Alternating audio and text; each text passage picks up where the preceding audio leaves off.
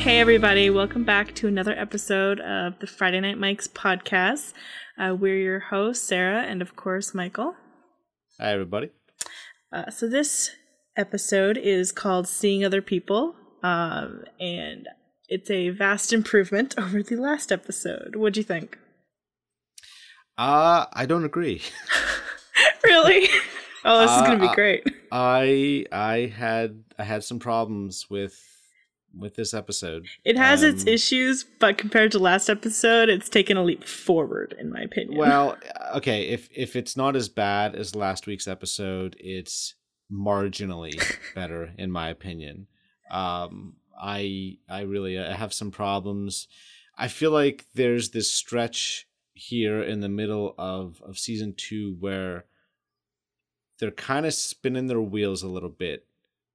The storylines really aren't moving forward all that much.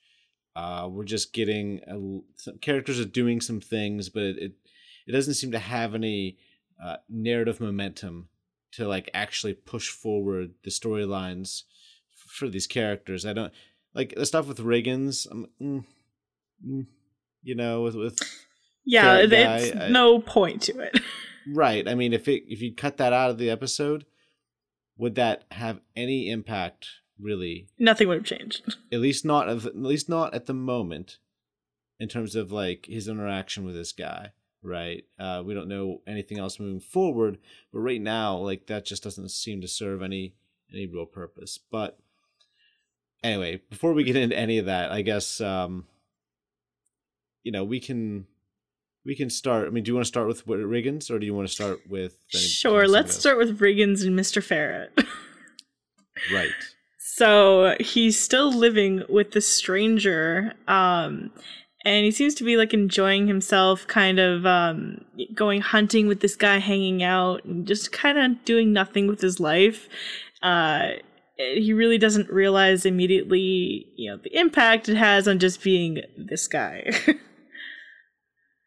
Yeah, well, I interpreted his interaction with this guy as kind of doing it because he felt like he needed to. This guy's letting him live in his place, so he's just kind of going along with whatever this guy's doing. But I got the sense right from the get-go, like, Riggins doesn't really like this guy all that much. He's just tagging along mostly. He's humoring him. Yeah, I think more than anything else. I agree, and I think just eventually there's some moments where he seems to enjoy himself, like. He's good at drinking and trees and hunting. That's right up his alley. Right. Which, there's like this hilarious little moment where they're drinking in that tree and Ferret Guy like throws down the not even empty bottle of scotch and like smashes onto the ground below. But then he picks up his binoculars to go look through them, but he undoes the eyepiece and it's another freaking flask inside the binoculars. It's ridiculous. And I was like, what? I guess my biggest problem with this storyline to a degree, and granted we're early on with this guy, his character. He stays around. He is presented as such the stereotypical hick. I mean, like there's no effort at this point, and like I said, I know we're early on, right? So we really don't know much about this guy beyond the broad strokes. But and look, sometimes you can introduce a stereotype, and then you can kind of take a deeper look into a character and deconstruct that stereotype. So someone might initially look like, okay, they're a stereotypical, say, hick, I guess, and then given more time and you pay attention to the character a little more, you can see how what you initially perceived as this stereotype is deconstructed, and you get a chance to realize that there's so much more to this character, and that can really make for, an effective character, just effectively dealing with a particular character. The problem is, at least right now, that's where we're at. We're just at the stereotype. I mean, this guy's walking around his place in his underwear. I know, that was horrible. He's drinking like whiskey, or Jack Daniels smoothies in the morning. He's just going hunting. Nothing against any of that, right? But it's just like you start throwing all this together, and at least right now, either this is by design, right? They're either doing this by design in the effort to ultimately show that what we're seeing is just the stereotype that they want us to see, or they're throwing the stereotype out there, and if that's all that remains, if he doesn't ever, improve beyond that stereotype and show a more three-dimensional character, good or bad, whatever he ends up being as a person. Or Breaking Bad. Or Breaking Bad, apparently, because, he's making some crystal meth, apparently. I mean, the second he said, "Can you give me some cold medicine?" I'm like, Breaking Bad, Walter White. Hey, this is before Walter White, right? So yeah, so nobody would actually know. Right.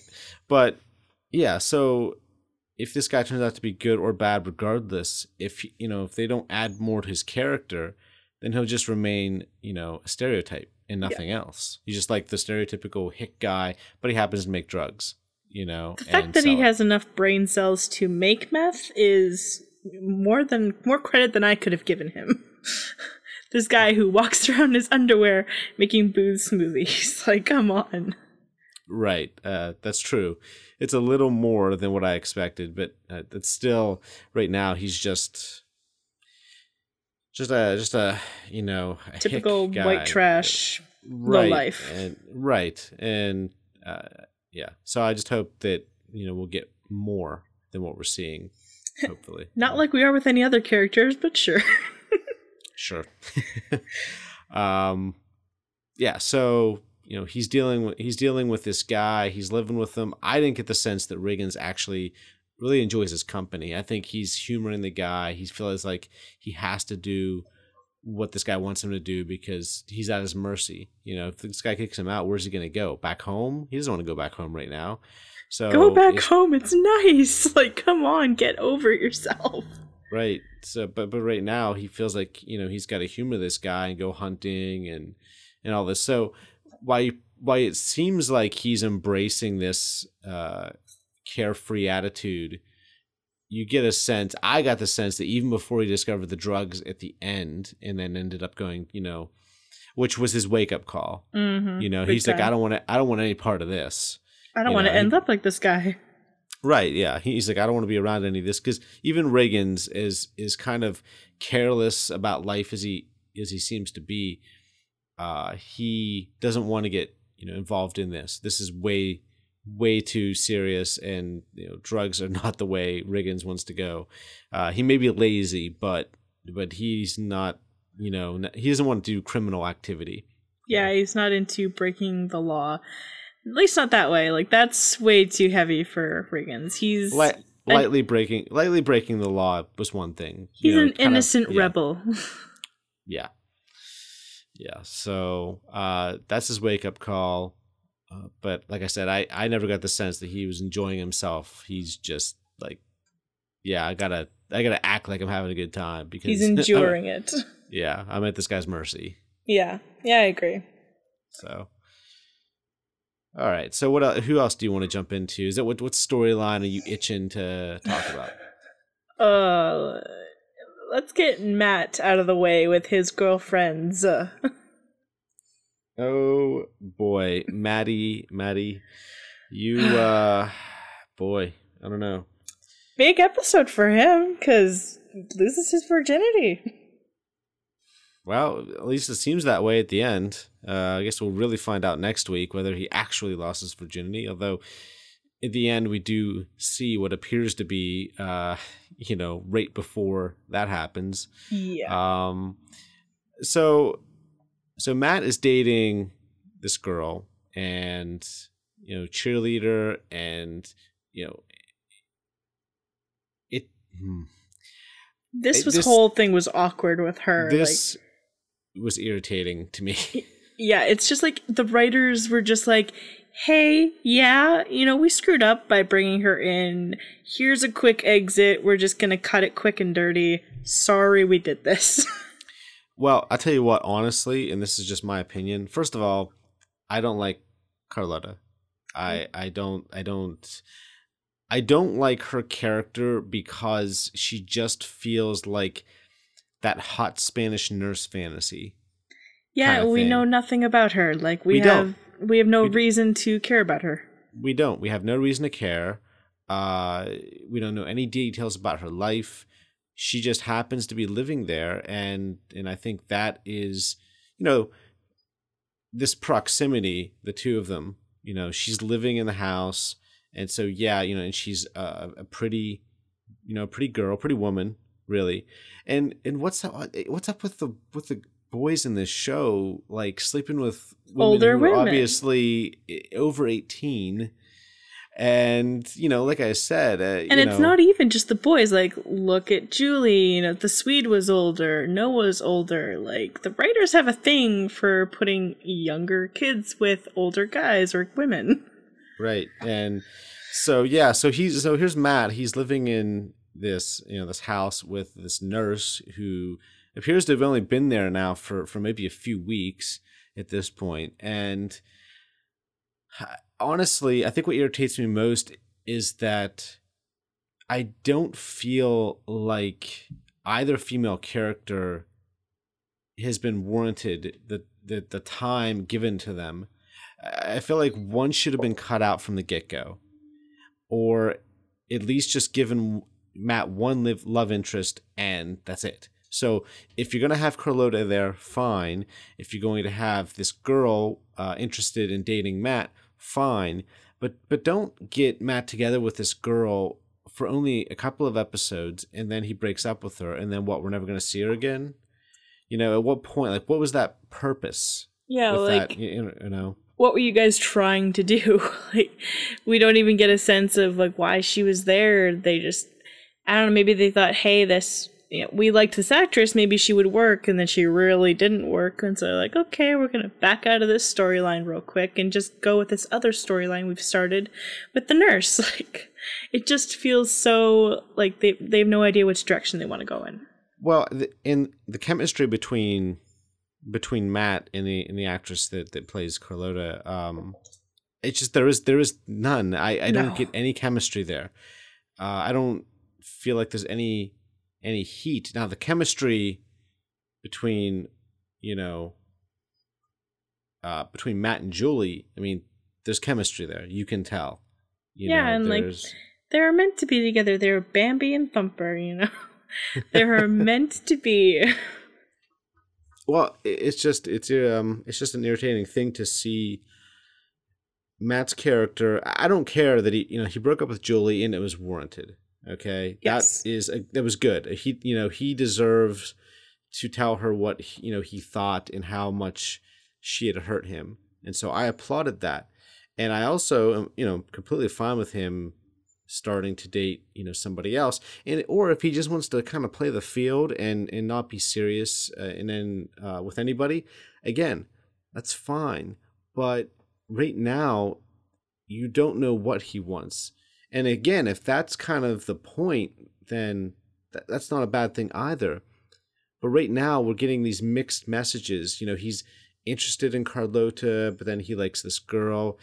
Obviously, we also have to realize that there is a rebound factor here, as well. This girl that he started dating, the cheerleader, right? She was always going to be a rebound for him. Yeah, she had no real purpose other than to be, hey, you're the middle person. Sorry. But I would have liked them to explore the rebound aspect of this relationship. Maybe he gets to a point where he realizes that she is a rebound for him, He didn't do it in a malicious way. He started dating her because, he liked her, and of course, he had just broken up with Julie. But I would much rather have seen that play out over another few episodes and had Carlota just be a clearly platonic, friend, someone who's living with them, but there's no spark there. There's no love interest, but for her and Matt, there's just nothing there. I don't get it. It doesn't make any sense to me. I don't like it. I don't like her character. It's okay. It's not that I dislike Carlota as a character. I just dislike the relationship because I just don't feel like it's working. Yeah, it doesn't feel like there's anything there. Like there's no attraction, no intensity, no relationship factor. It feels platonic when they're trying to make it unplatonic. And it feels like the writers are just trying to make, every boy and girl character that comes into contact with each other has to sleep with each other or has to have something romantic. And it's just like, you don't always need that. You can have friends with, both sexes, guys. I'm sorry. Sorry to tell you the harsh truth, but you can do that. Yeah, and look, we see that in this show. I mean, we know that there are people that don't do that. I mean, look, Street and Tyra, they never slept together, and I never got the sense that she was interested in him in any way prior to the accident. I've always just seen those two as friends, and nothing more. And the other characters have similar, friendships, but it's the choice of having Matt. Of course, he's going to fall in love with this, sexy, Spanish nurse that happens to be living in their home. And it's just because of the proximity of them living together and being around one another that's causing this to happen, as opposed to there being any actual romantic spark between the two. It's like they're forcing them together just because they live in the same house and in the same residence. Yeah. Right now. And I'm like looking at these two, and you can see they're trying really, really hard as actors to make this feel like a natural thing, but it's not. It doesn't feel that way. Not at all. Now, will it change? Maybe. It's possible. Maybe in a few episodes we'll feel entirely different about the relationship. But as of right now, as of this episode, I'm not feeling it. So yeah, and I don't think I could. I don't expect it to ever start feeling like their relationship. I feel like this is just going to be like another version of Matt's girlfriend. They're gonna break up. She's gonna leave, not be her Carade anymore, and then there's gonna be a new Carade, and that they're gonna bury that under a rug somewhere. Well, I'm not gonna tell you obviously what's gonna happen, but we'll see how this plays out. Going forward, maybe Carlota will take on a more three-dimensional quality to her character. There'll be more depth there. We'll learn actually something about her past. That'd be great. Like, I don't know where she's from. She's ever been married? Does she have siblings? Exactly. Is your parents still alive? Are you on the run from some nefarious person in your life? I mean, who knows? We don't know anything about her. And so it's hard to get attached to her character and to root for Matt and her. I mean, beyond just the fact that I don't sense any actual chemistry between those two. Beyond that, I need to know something about a character. I need there to be something that makes me want to attach my hopes for their character, moving forward. And there's nothing there. All I know is that she lives, with Matt and Grandma Saracen. She helps out. She teaches Matt how to dance. That's a nice scene, but that's not enough. That's not enough to make me go, oh wow, great. Boy, I really hope they get together. Or man, I really can't wait to find out what happens with her, in the next episode. Yeah, it's I don't even feel anything when they like had their dancing or any of those moments. I feel nothing. Like it's not even, to me it's just cringy because I know that that's not who he's going to end up with. Like it's obvious because he's supposed to be with Julie and they're both hinting towards that's what's going to happen. So I know she's not going to stick around for very long. And like, why just keep the story going, guys? Yeah. Okay, so Matt also, he breaks up with his girlfriend. No idea what her name is. Tells her, I don't even remember. I don't have a clue. She's the new Jackie. Yeah.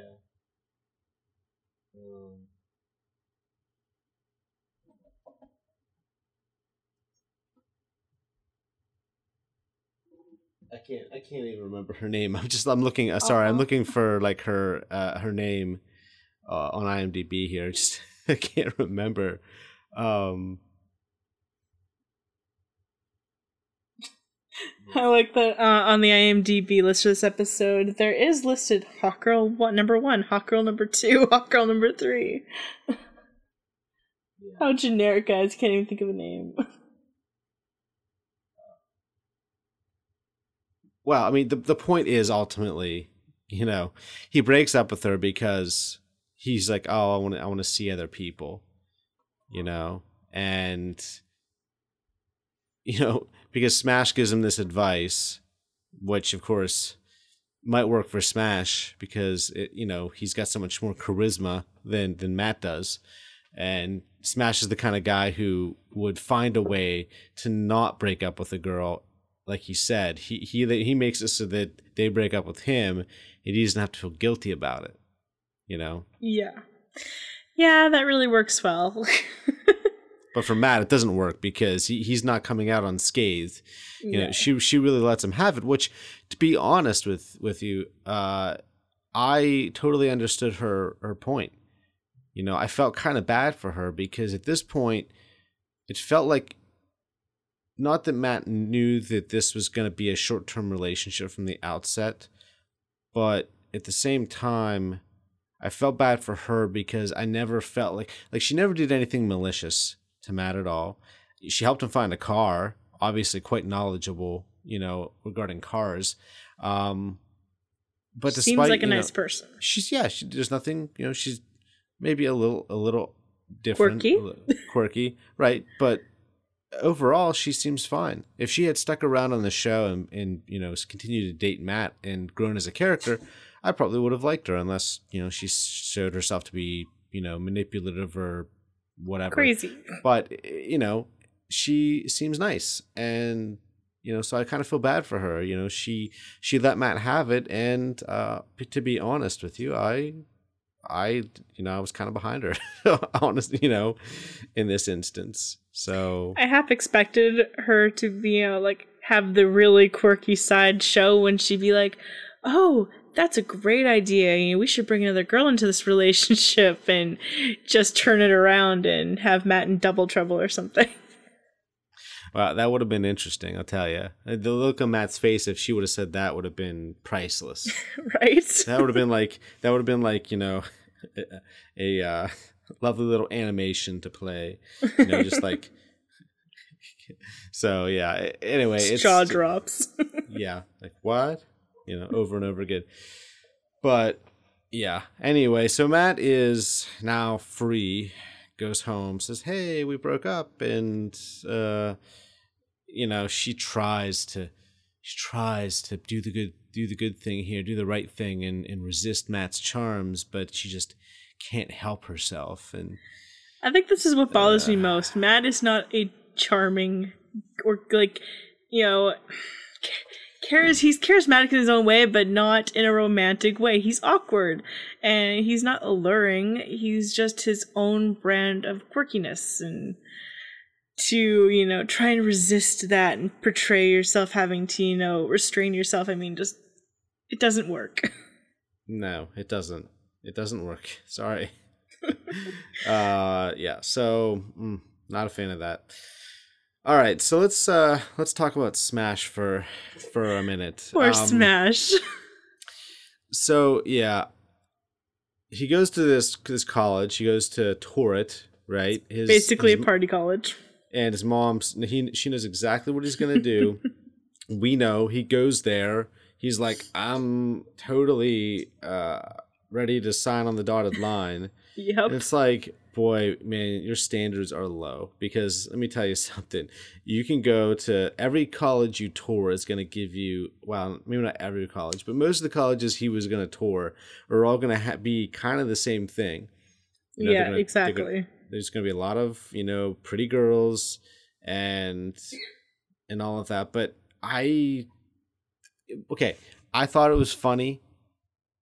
I thought it was funny when he was being, chased out of there. I thought that was funny, but at the same time, I don't know. I thought maybe there could have been a better way to kind of show, him learning that he wasn't going to go to that college.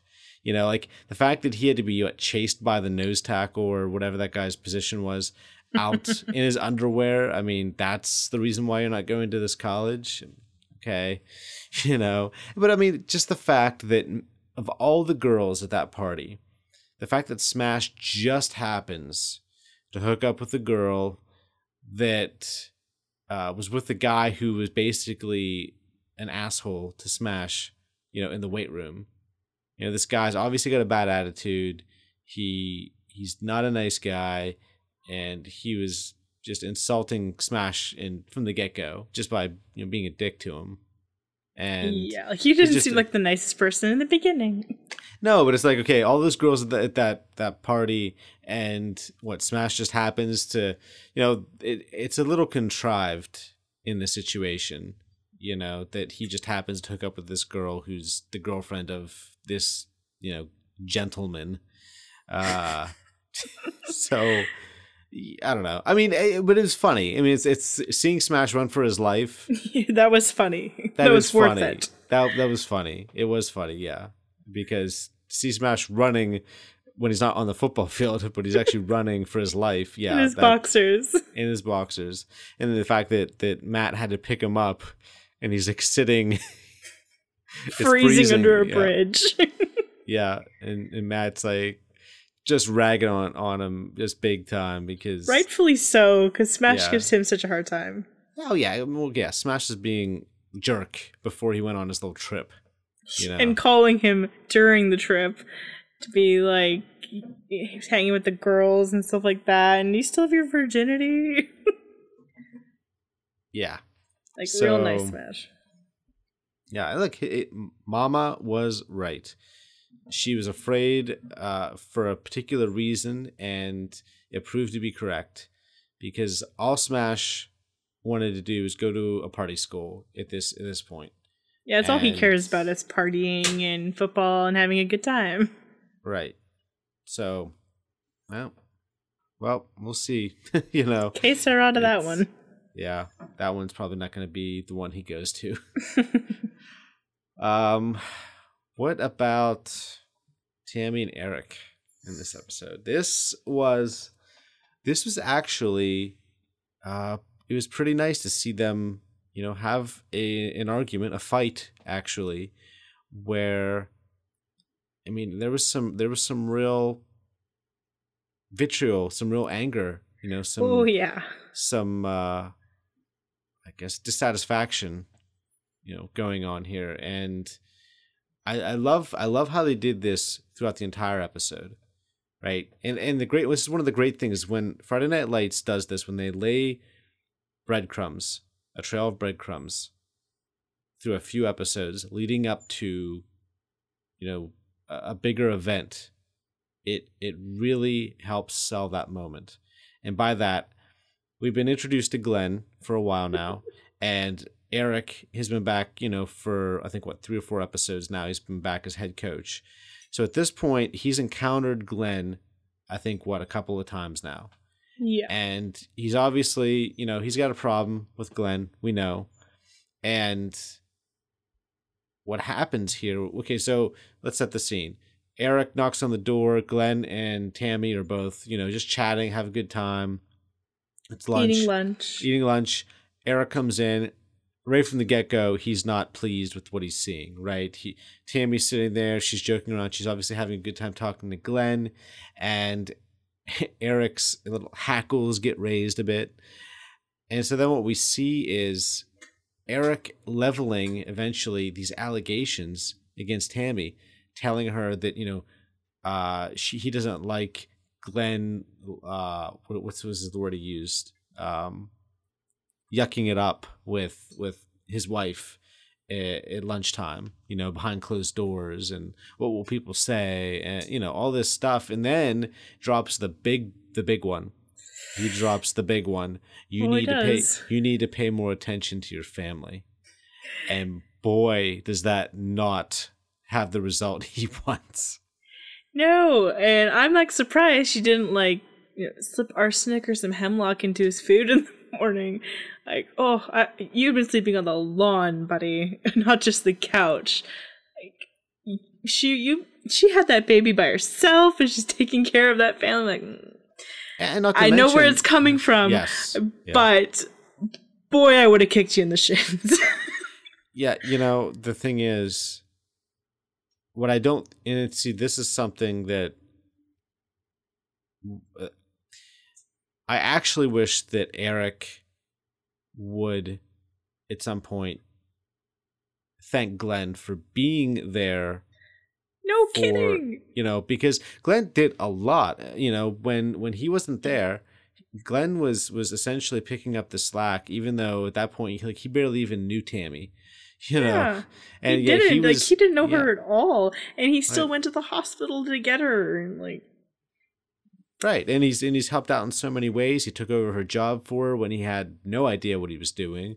Fixed the ice machine. Yep. He winged it, as a counselor, and just being there for the students as much as he could. And it appears like he did a pretty good job at the end of the day whenever she came back. So yeah, he deserves a lot more credit. And but when Eric, laid down that whole, you need to pay more attention to your family, I mean, the look on her face was it was devastating. I mean, she was just how dare you? I don't know how I can try harder. If I try any harder, I'm going to kill you all. I spend too much time with you guys. I need a break. What is your problem? I definitely would have said more than she did. Well, we eventually get a resolution, to all of this, which I like a lot.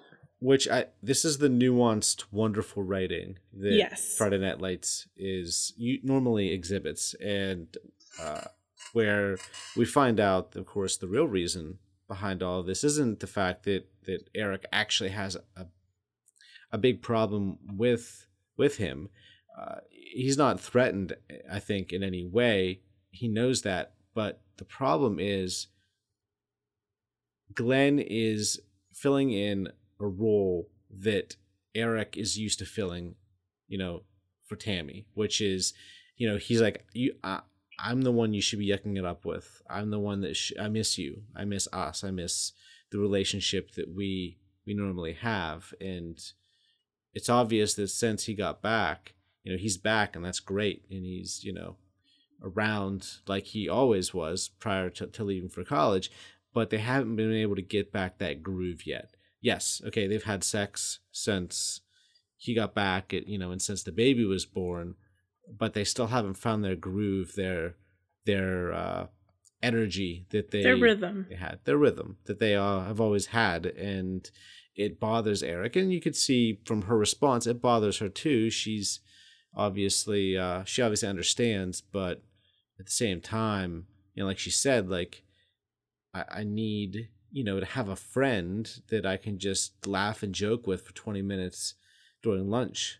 There's no crime in that, and there's nothing wrong. She's not doing anything wrong. Yeah, exactly. But it's just you can't go back to normal, because now you have a baby and you have an angsty teen.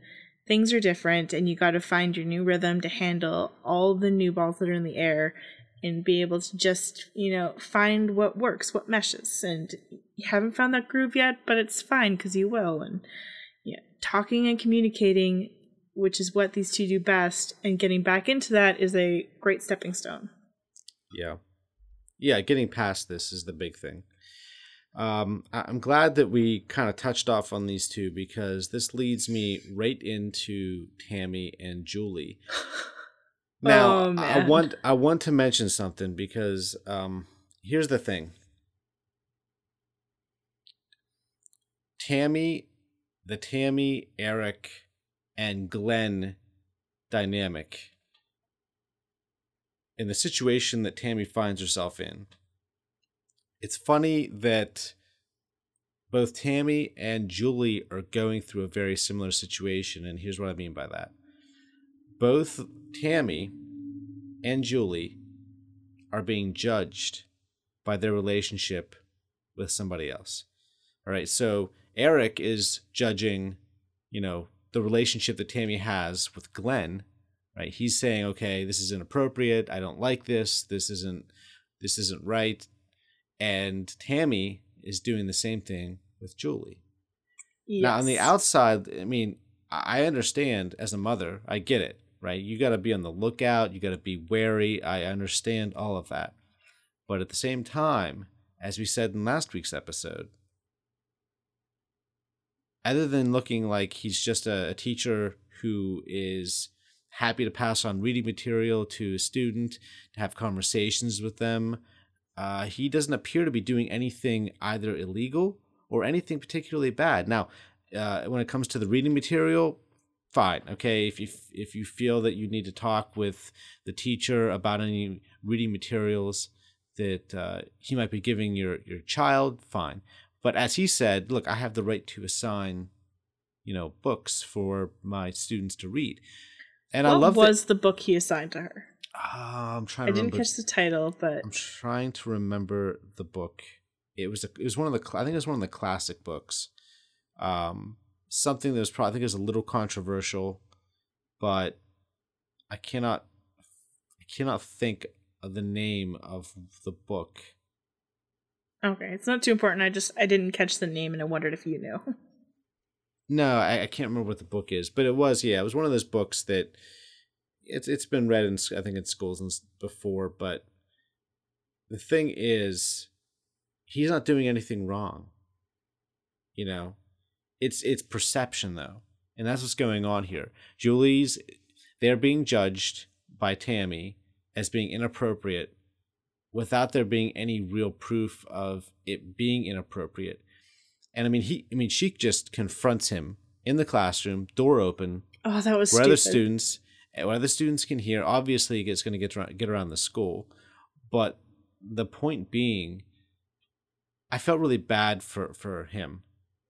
Yeah, and his reaction is justified. He's almost upset that this conversation is even happening, because he hasn't done anything wrong, and it's not who he is, and he's just trying to help a student, and he's being unfairly judged. Yeah, it's true. Like I said, from last week and this week, when it comes to his look, he may enjoy talking to her as a person, as a teacher to a student, in that he's talking to a student who is bright and vivacious and has a real intelligence to her, can carry on a conversation. But those qualities and that him enjoying that aspect in Julie that's not creepy. That's not inherently creepy to enjoy those aspects in a student. If I'm a teacher and I have a student in my class and I know that they're intelligent and they're very bright, obviously they can carry on a conversation and have a discussion. Hey, great. Give me 24 of those students. That's what I would want. If Julie was a boy, there would be no problem. It would be she's a girl. Exactly. Their relationship is very much like Charlie and his teacher in The Perks of Being a Wallflower. Perfect. Wonderful example. And if she was like Charlie, if she was a boy, there would be absolutely no problem with it. But because she's the opposite sex, it's controversial. Precisely. And like I said, I understand as a parent, you've always got to, be looking out. And obviously with Tammy being in the school and working there, she can, keep an eye. I'm sure she's always on the lookout just because you're a parent, you're going to do that. But at the same time, yes, she doesn't know really anything about Noah at this point. He's very new. But even from a distance, I feel like it's so hard to justify those actions because there really is no justification in my mind. I mean, she came at him so accusatory. Like there was no like discussion. Like they didn't sit down and she didn't say, can we have a discussion? And came at it very rationally and just asked some very basic questions and maybe said, I'm a little worried. Should I be worried? What's going on? But not done it in a way where he's already on the defensive from the word go. Yeah, exactly. Yeah, that whole thing could have been handled way better by Tammy. Just that I wanted to shut that door myself so badly. I'm like, no, you're smarter than this. That I really had a problem with that too. Like Tammy's much smarter than that. She would know to close the door to have a private conversation. Right. But she was so gung-ho in the moment. I mean, she wasn't even thinking about that. She was just totally focused on Noah. That's what I think is what happened here. I agree. So, and Julie's reaction. Well, Julie's reaction again. Now, some people might think it's over the top, but I also totally get it because, for one thing, as Tammy's sister so rightly pointed out, if their father had done this to them when they were in school, how would they have felt? And as Tammy said, mortified. She finally understood. I mean, this is, you don't do this. You have to put yourself in her shoes. Right. I totally understand, Julie's reaction because she's reacting in a way that Noah probably felt like he couldn't react. He's not going to get upset, but Julie can because, for one, this is her mother, and two, the whole school knows. Yeah, so that's a horrible. problem. And then the third thing is nothing inappropriate was going on. Nothing was happening. It was just this got into her head, and she's like, "Oh, this is so totally inappropriate. This is like, why are you talking to my daughter? What is it about my daughter that makes you want to have lunch with her and whatever?" But Julie's totally justified in being really angry at her mom because this is not something that should have happened. This should have been dealt with. If she had any questions or concerns, this could have been handled in a much different way.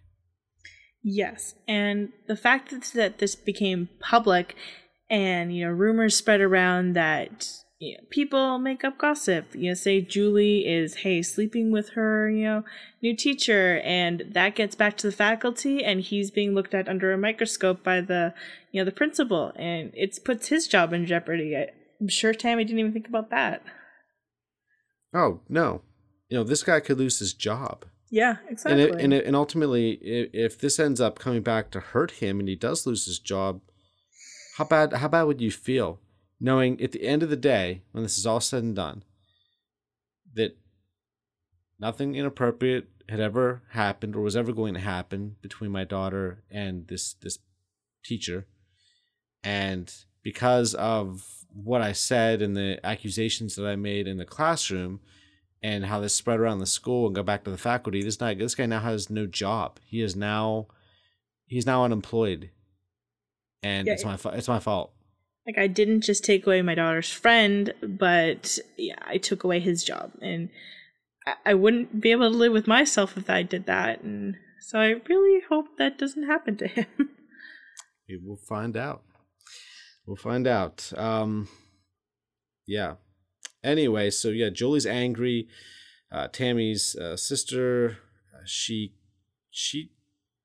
I love her also standing up to Tammy, because Tammy says that line she's been saying the last few episodes, which is, you don't have kids, so, like every time a sister wants to express an opinion, right? She comes out with this line, which is, well, you don't have kids, so you just don't understand. And she gets angry. She stands up. She's like, one of these days we're going to have a chat about, you using that line every time I make an opinion, I make a point. And I totally understand her anger there.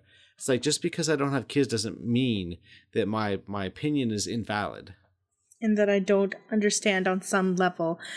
It reminds me of, there's this comedian, he was doing some jokes, and then one of them was about mothers and their kids, or parents and their kids, and the mother got really upset in the audience, like, do you have kids? You don't understand if you don't have kids, yada yada yada. And his response is like, if I see an airplane stuck in a tree, I know that the pilot screwed up. Like, I don't need to be a parent to know that, you know, when something's going on, that parents might be doing something wrong. Like, I have an opinion and I have a right to say that opinion. Like, yeah, you just have to understand that. Yes. So, yeah, I think Tammy at the end of the day comes to understand that she probably went overboard. So a little bit, just a tad, just a little. But you got to forgive her, because I can't imagine the hormones are probably still running around in her. Her mind's probably still not clear yet. Possibly, yes. So, let's talk about how about Tyra and Landry and the rapist's brother. Oh yeah, this guy. So what a weird thing to do, to want to talk to your brother's victims. Like, did it feel weird that there were no police officers with something like this? With them, yeah. I was like, what if he just wants to see what she looks like, and maybe he was in on it with his brother and just wants to finish the work? You guys don't know. Why isn't there an officer there? It just seems like something that I think an officer would or should be there for, just as a mediator, because it can get very emotional at the very least. Exactly. You know? So I personally don't understand that, but okay, whatever. Anyway, so they find out, or Tyra finds out because she's pulled out of class, that this guy's brother wants to meet the victims and talk to them. Tyra doesn't understand what good it'll do. She doesn't want to. It's uncomfortable for her, understandably so. She feels it's just a waste of time. And so Landry decides to go in her stead. He shows up to the restaurant, goes inside, sits down. And that's when he learns that, you know, this guy had a family. You know, he had a brother, he had a mother, a father, people that probably do care and miss him. And despite all of the awful, truly, truly awful things, the fact is this guy had a family who does miss him despite, you know, the revelations. And he was good to that family. They had no idea any of this is going on, or that he was a bad person in any way. And this is common in, you know, attackers or psychopaths. They are very good at creating a home life and, you know, portraying, you know, being a good person and having that veil where underneath it's a complete monster. And I mean, like John Wayne Gacy, he had a family and kids, but, you know, he was hiding bodies under floorboards. Like, yeah, they're really good at creating two worlds. Oh yeah, look at the Green River Killer. The Green River Is Killer. That in Pittsburgh? No. I'm trying to think, where's the Green River Killer?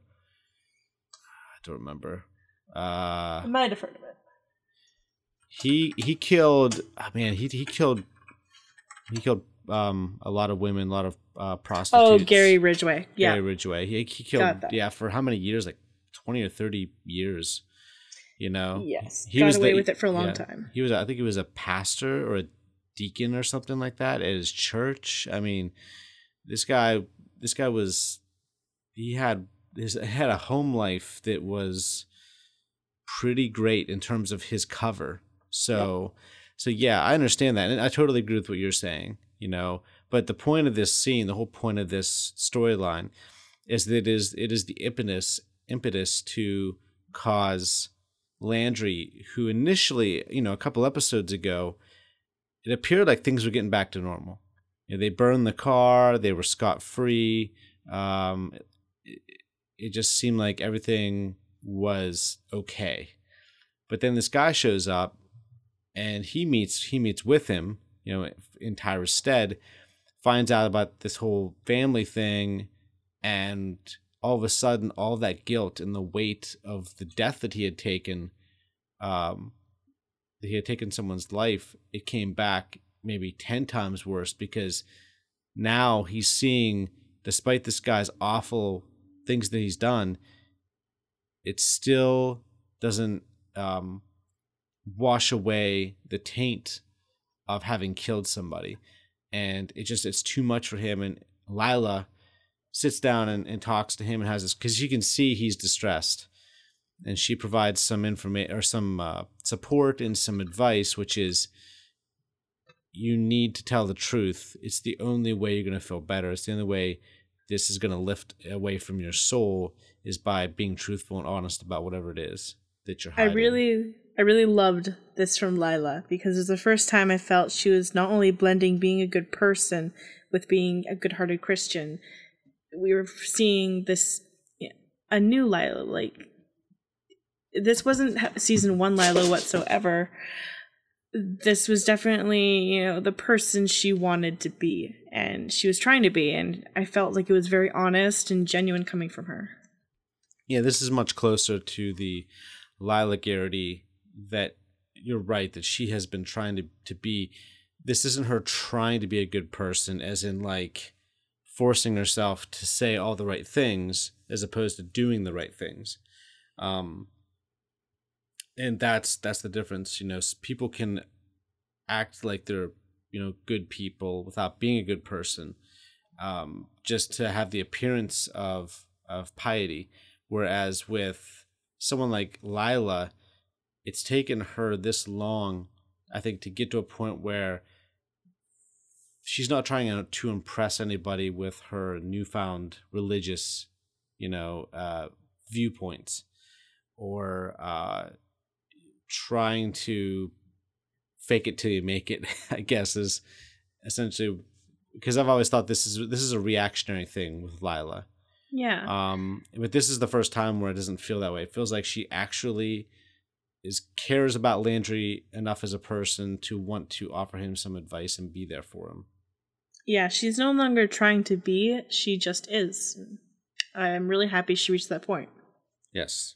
So he goes into the police station. This is the end of the episode. Goes into the police station and says that he killed the man, and they all look at him like he's crazy, but they also realize they have a job to do, and they also they know who he is. Yeah. And it's, hey, your dad's a police officer and you're his son.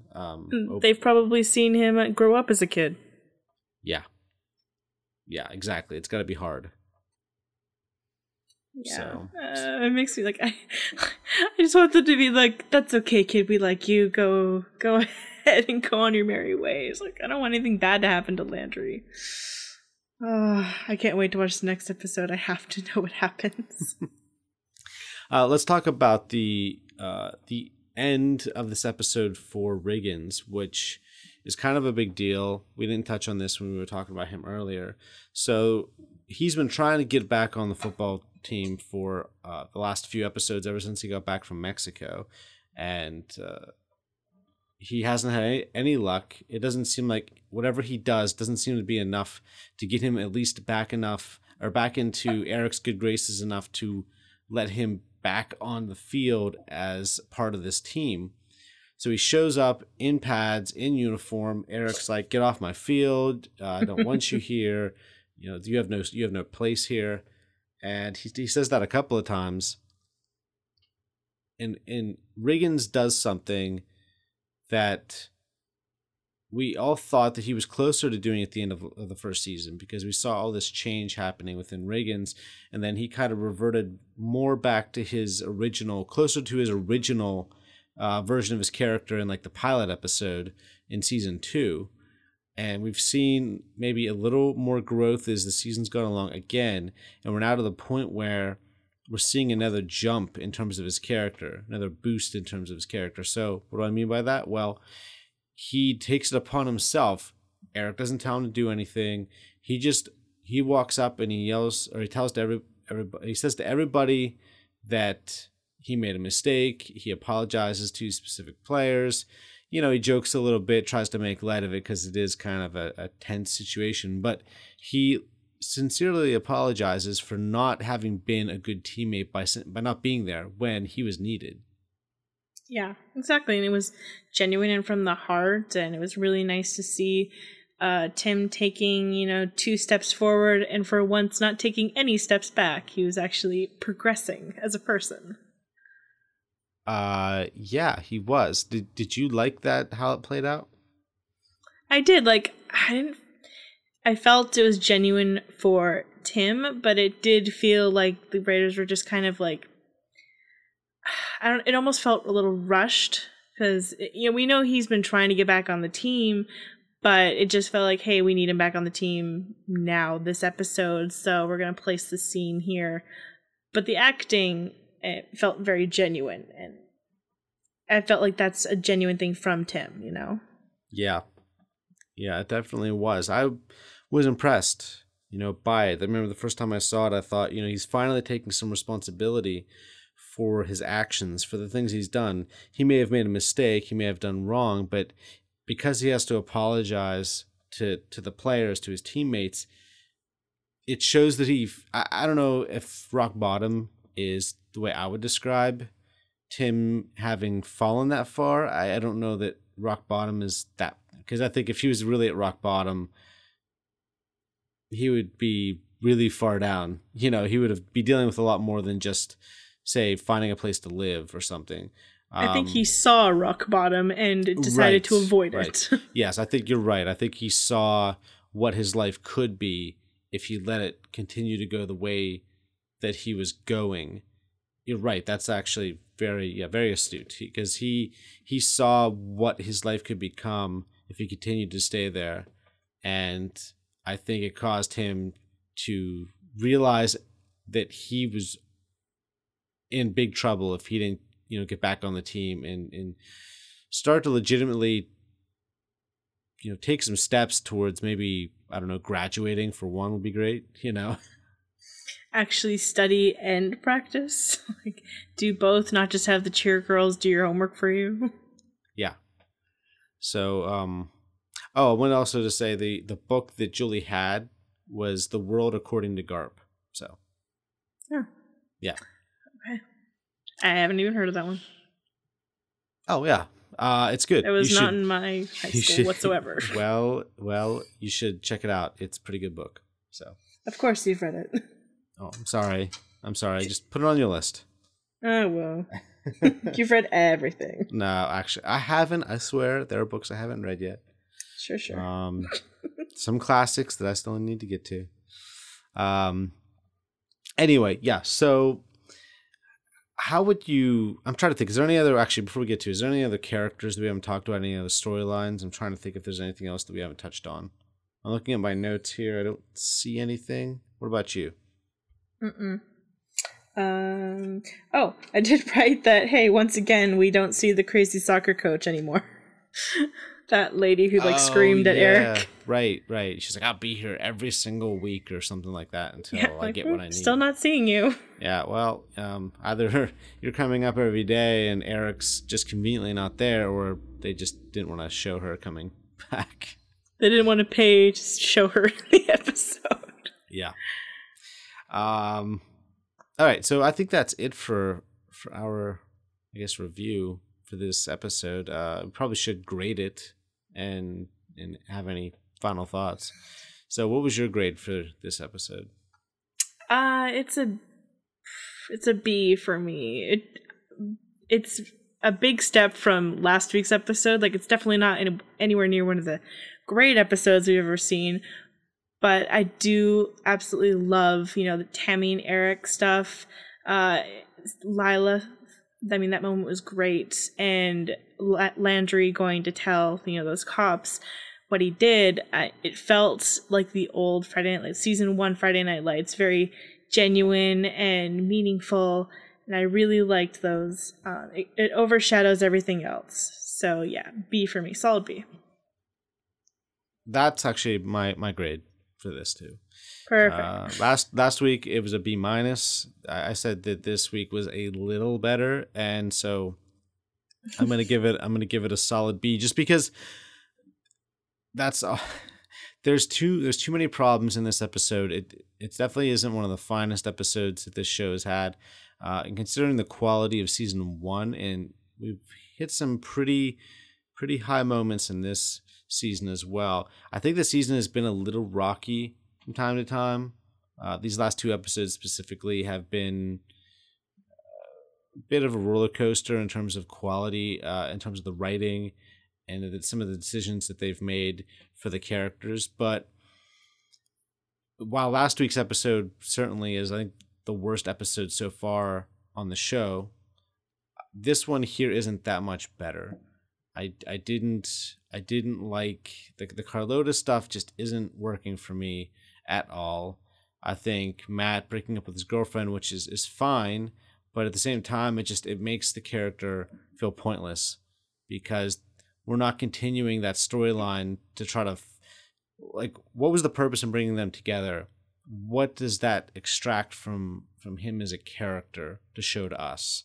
And right now, I don't see anything. There's no point to that relationship, other than if you just say it's a rebound kind of relationship, fine, but I'm not getting anything out of that. So that to me was a real problem. The Smash storyline, I is kind of cliche, because athletes, when they go to college visits like this, when they're in football or basketball, probably some other sports, look, yeah, they get some special treatment. They, the girls and all that stuff, but I just didn't feel like that was necessarily the best way to go about this storyline, to try to show Smash realizing that this isn't the college for him. Although like I said, I will admit, it is funny watching him run and leap up over a fence. Yeah, there's some other stuff in here, but we've already talked about it. The point is, a solid B. It's a decent episode. It's not a very great episode.